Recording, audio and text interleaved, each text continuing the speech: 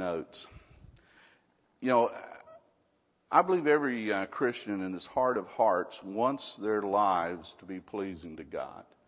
If they stop and reflect on, a lot of times we let life get us real busy, we get to running ourselves ragged, and all of a sudden we stop and we realize how little time we have took recently. It could just be hours, it may be days, that we've taken very little time to really stop and think about our relationship with our Heavenly Father and how much we love Him and how much we depend on Him. But I think when we do take that time and we stop, and like I was saying, the season of Thanksgiving is just so running up on me. And I feel ashamed sometimes to hear we're going to have a celebration which is designed to give thanks to our God for His goodness to us. And it becomes so many other things. It becomes watching football games, enjoying good meals. There's no problem with having a lot of family in and enjoying them and friends. But it's supposed to be a time when we stop and thank God and for the things that He's done for us, the things that He's overlooked in our lives. And so I think that most people, when they think about it, they want their lives to be pleasing to God. And thankfully in the Bible there's a lot of instruction to us on how to live well and pleasing to Him. And some of it's even done in narration in the lives of people of the Old Testament and New Testament. And we can see how these lives acted out either to the honor or to dishonor as far as their relationship with their Heavenly Father and how they behaved toward His standards. And then there are some verses, if you'll let me use the phrase, are kind of like little snapshots. They just encapsulate a truth so clearly and give us some guidance on what God really wants out of us. It's really good to have some bullet points in your mind about what your God wants out of you. And you use those in the circumstances when they come up in your life and challenges come up in your life. One of them, which I'll just quote to you, but in James 1 and verse 22, it says, "But be ye doers of the word, and not hearers only." And then the rest of that verse is really critical that we stop and look at deceiving your own selves. I know a lot of people who study real hard and they know their scriptures and stuff like that, but they're not being doers of the word. And faith is an action word. You've heard the old saying that you can give without loving, but you can't love without giving. And the thing is, if you truly love your Lord and you truly have a faith in your Lord, it's going to bring out actions out of you. And then another one in the same chapter, in James chapter 1 and 27, he says, "Pure religion and undefiled before God and the Father is this, to visit the fatherless and the widows in their affliction, and to keep himself unspotted from the world." That key phrase there is to visit them in their affliction. In other words, to get involved in the problems that they're having to bear up under. To get to know what their issues are. To visit them in their affliction. In other words, truly come to the aid of these people. And the Lord will use these things, like I said, to share with us what He would like to see out of us. And the verse that another one, and the one that we're going to study tonight, is in Micah chapter 6 and verse 8. And Micah was a contemporary of Isaiah. He preached for about 40 years, from about 750 BC to 710 BC. He was in Judea, but most of his messages had to do with the northern tribes or Samaria. And he was living in the time period of King Hezekiah. And he pointed out to the Samaritans about the judgment that was about to come on them, on the northern tribes. The Assyrians were about to come in and really mess with them. And God was prophesying to them during this 40-year period that it was going to happen because of their unrepentant nature toward their sins. And in the book, as you read it, they start sitting there trying to come up with their own ideas, their own proposals of how can we go about making God happy with us. Okay, I'm going to buy into this deal that we're about to get judgment. And then they sit there and try to come up with their own ideas of how am I going to get this fixed. And, I've used a story before about how I made a false profession of salvation because of a situation where my mom tried to do the same thing. She thought she was saved, but she was lost, found out she had to have surgery. It might be cancer. She was very scared. Had never joined a church where we were going, but visited about 3 times a year. And I would get one annual visit, and each of my brothers got an annual visit. And that was our background at that time. But anyway, Mom, in her mind, came up with a deal with God. I'll join the church, and you'll get me through the surgery. Now, you can probably find lots of scripture to support that, right? But that's no different than these folks here in Micah. They were going to try to come up with their own proposal. And we see in verse 1 of chapter 6, we'll just start there. The first phrase there says, "Hear ye now what the Lord saith." If you want success, that's the place to start. Hear what the Lord saith. It says, "Hear ye," and then look at that word "now," what the Lord saith. It's time that we stop in life and we just realize we are accountable for what the Word of God says and not presume that He's going to be patient with us. I mean, I thank God He is, but boy, we presume on that a lot, don't we? We just take it for granted. He's been so kind in the past, but what do you do with a kid after a while when you talk to him and you talk to him and you talk to him and you talk to him, and it don't seem to be getting through? Well, my dad had a way of getting your attention, or that was his phrase on it. Get your attention, and then maybe you'll start listening. And the thing is, but we're so presumptuous on God. But He's telling us, "Hear ye now what the Lord saith." And then we move down to verse 8, which is our text. And He said, "He has showed thee, O man, what is good, and what doth the Lord require of thee, but to do justly, to love mercy, and to walk humbly with thy God." Now, when we look at this, the phrase here, one of the things we need to look at, He's talking to the nation of Israel, the northern tribes, but He doesn't say, "O Israel." Notice what He sits there and He says, "O man." And so that means that this is a passage for all of us. It is not just to the Jews only that He's addressing this to. He broadened it out. If you want to know what it's going to take to please God, He's given us an example here. And then what we need to realize is that we don't need to trouble ourselves like my mom did with coming up with a proposal. Well, this is what we'll do, God. We'll work this out. The thing is, He's just lifted that burden right off our shoulders. We don't have to come up with a proposal to please God. He's just laid it out for us, what we need to do. He's already set the terms and the conditions if we want to live a life that's pleasing to Him. And luckily, He's written it down in His Word. And then what we have to do is what He has spoken to all men, we must by faith apply it to ourselves in particular. It's so easy to read these phrases. As we open this up a little more, I'll share with you how the reason I'm teaching this lesson, because it just whipped a fire out of me earlier when I was studying it.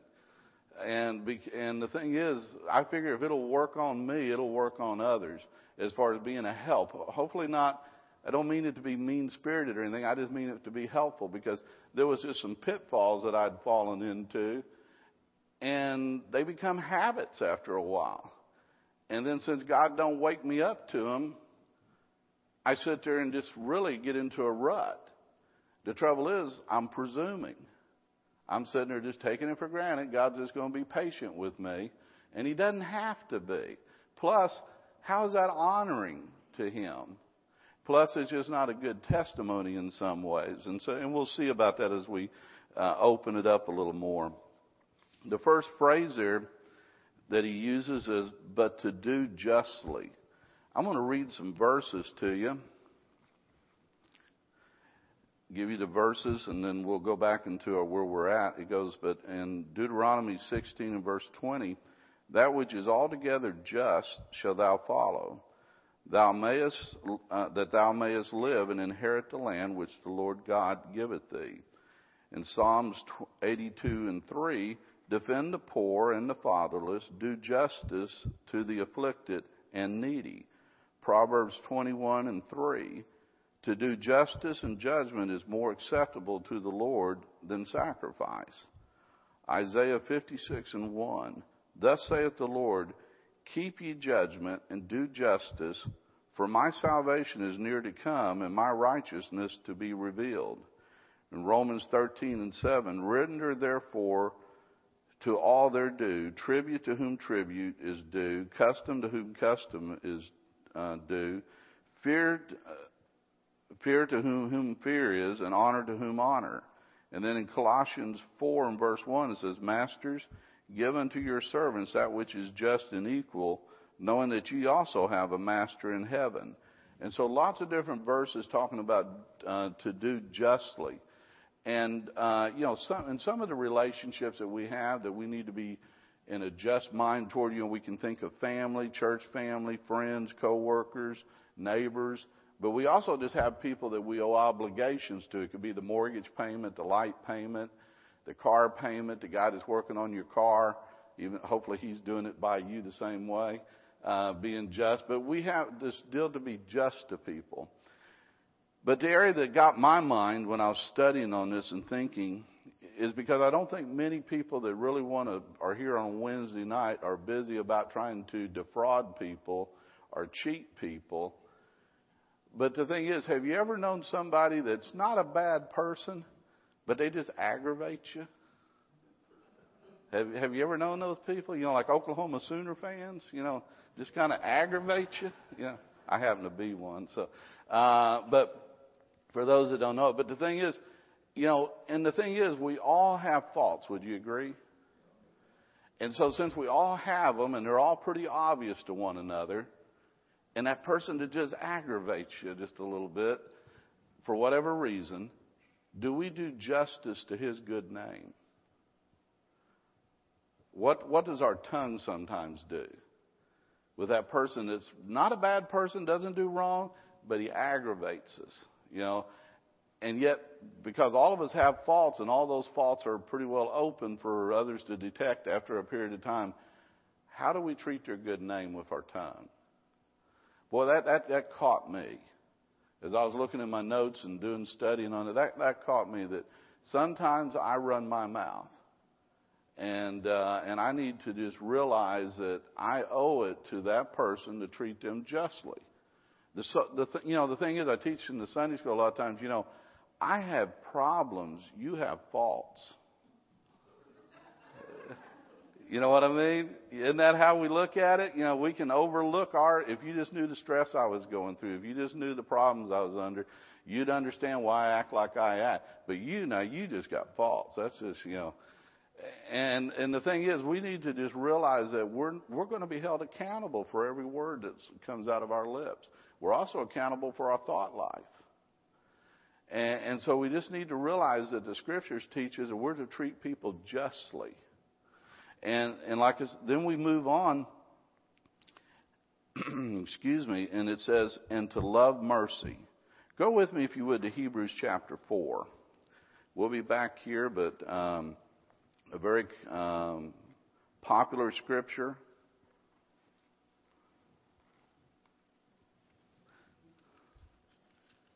Hebrews chapter 4. I know Brother John has quoted this verse many a time. He probably knows right where I'm going. But in Hebrews chapter 4, and starting in verse 15, it sits there and it says, for we have not a high priest which cannot be touched with the feelings of our infirmities, but was with all points tempted like we are, yet without sin. Let us therefore come boldly unto the throne of grace, that we may obtain mercy and find grace to help in a time of need. Isn't that a great verse? I mean, that is something you latch on to and you cling to. And when it's love, when it's mercy for you or mercy for those that you dearly love, it's easy to love mercy, isn't it? But go with me, if you would, to Proverbs chapter 24.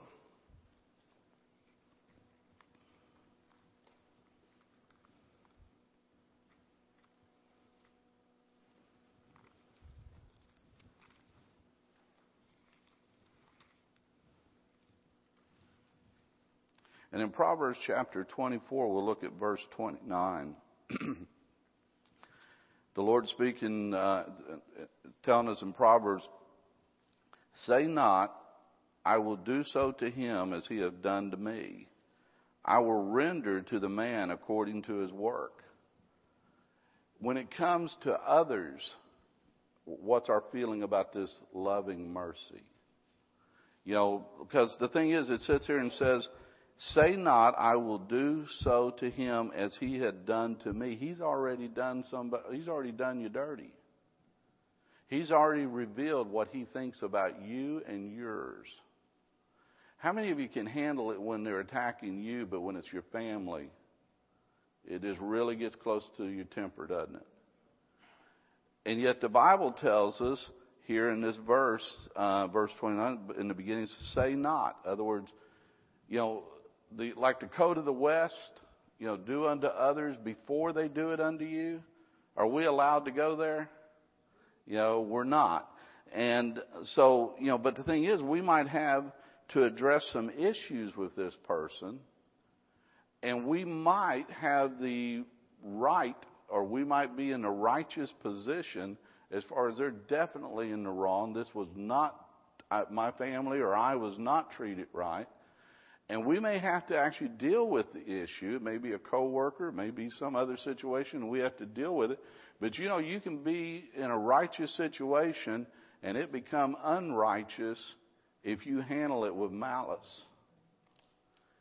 If your approach is that I'm going to prove how wrong you are. And because the Scriptures teach us that we're not to do that, we're to love mercy. Let me ask you this, that the things that you love, do you like to see them come your way? I mean, I love chocolate. And I love to eat more than I should, and I don't like exercise, and I carry the evidence thereof. But the thing is, this says to love mercy. But how many of us really love, I'm so glad he's mistreating me because it gives me a chance to... Is God ridiculous? He's not. But I think there's a reason why he didn't say try to be merciful.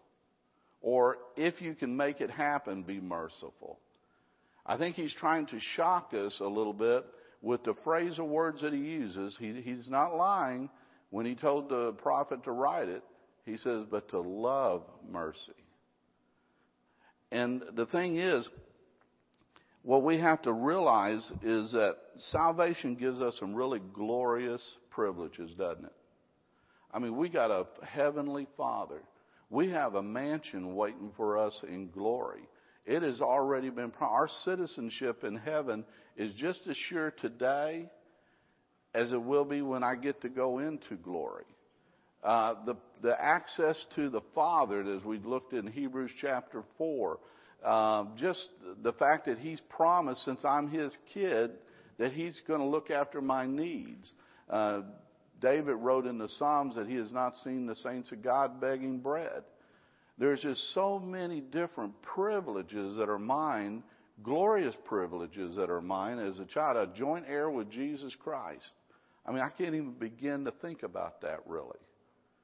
I mean, just think how much the Heavenly Father says He's put all things in heaven and earth under Jesus' feet. He's given everything to Him. And then He turns around and tells us He's made us a joint heir with Him. That's just hard to imagine what God has done for us. But along with those glorious privileges comes some difficult duties.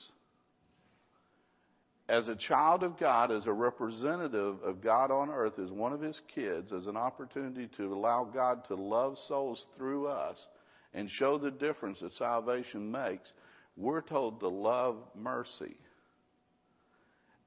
And like I said, it isn't a mercy about loving mercy when it comes my way. It's loving mercy all the way around. And when we have to extend that to other people and to just realize Let me ask you this. How many times have you gone and claimed what was in Hebrews chapter 4 and begged God to help you in a situation? A loved one was sick, there's been an accident, there's financial issues, and you've just pleaded with God for mercy. Well, what right do we have not to extend it then to others? I mean, we have offended a heavenly Father, and yet He saw fit to send Jesus to die on a cross to pay for our sins so that we could have a relationship with Him. He's extended great mercy to us. And I think the phrasing here that we have to love mercy, I think God's trying to hit us right between the eyes with it. We have to look beyond our rights as we see fit. Because the truth is, we really don't want what we deserve. You know, we want mercy, right? And so when someone else has offended us, we've got to figure a way, and it's only by the grace of God, to try to look for a way to extend mercy to that other person. And then we look at the last phrase here, and it says back in Micah chapter 6 here, but I tell you what, I'll just read it. It says, and to walk humbly with thy God. You know, the first thing we have to realize if we're going to walk humbly with our God is that we have to humble ourselves to what He says about His Son and our lost condition without Him. We have to submit ourselves to the realization that we're lost, we're undone, we're sinners, and we deserve a devil's hell. But He has sent His Son Jesus to die on a cross and pay our sin debt. But we have to humble ourselves and let go of our pride and realize our need of the Lord Jesus Christ and ask to be forgiven. And until we get that settled, we're a rebel against God. We're not walking humbly before our God. If we know in our hearts that we have not yet accepted Jesus Christ, we can't even begin to do any of this, because there is no way that we're going to treat everybody justly, that we're not going to be tempted to do wrong. We're not going to love mercy and extend mercy, because it's not human to do it. That deal about loving your enemies and all that, that's just not humanly possible without the miraculous supernatural power of God Almighty, the grace of God given to us. And you don't have access to it until you get saved, and you can't get saved until you humble yourself and realize that you need Jesus and that He died for us. And then, if you would, turn with me to Romans chapter 12, and we'll look at verse 3.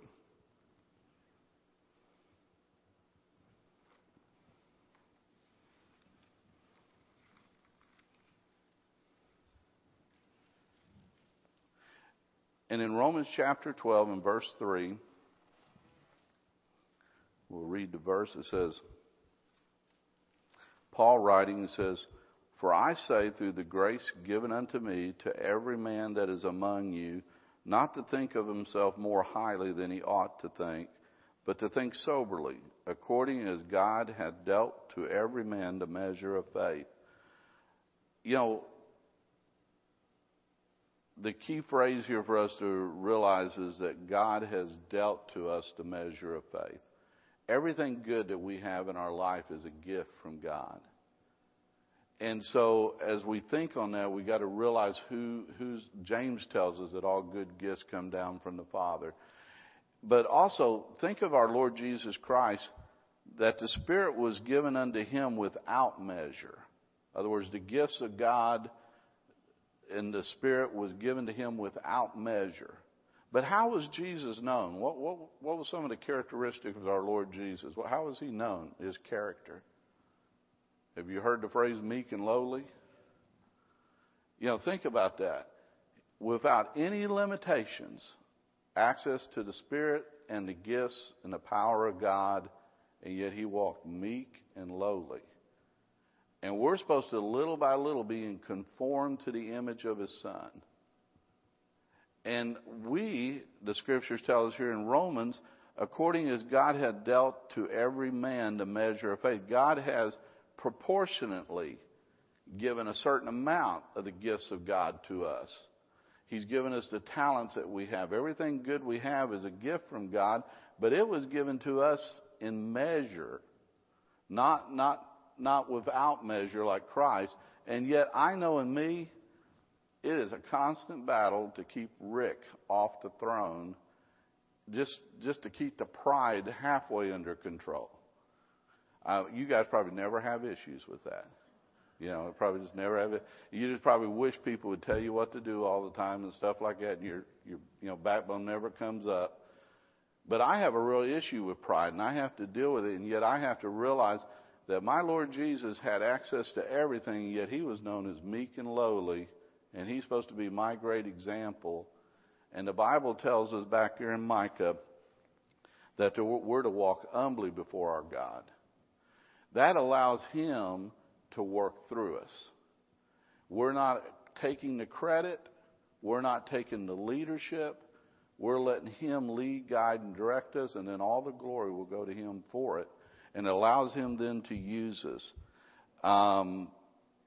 There's a little poem, I think it kind of goes with this lesson to a degree, about how we're supposed to be treating other people and relating to them. It's one I'm sure you've heard before. It's real popular, but it's called "I Shall Not Pass This Way Again." And it goes, "I expect to pass through this world but once. Any good thing, therefore, that I can do, or any kindness that I can show to any fellow human being, let me do it now. Let me not defer nor neglect it, for I shall not pass this way again." We have our instructions. I think we all know in our hearts are true. We just need to, as the scriptures, point out to us, we need to take what he gave to all men and apply it in particular to our lives.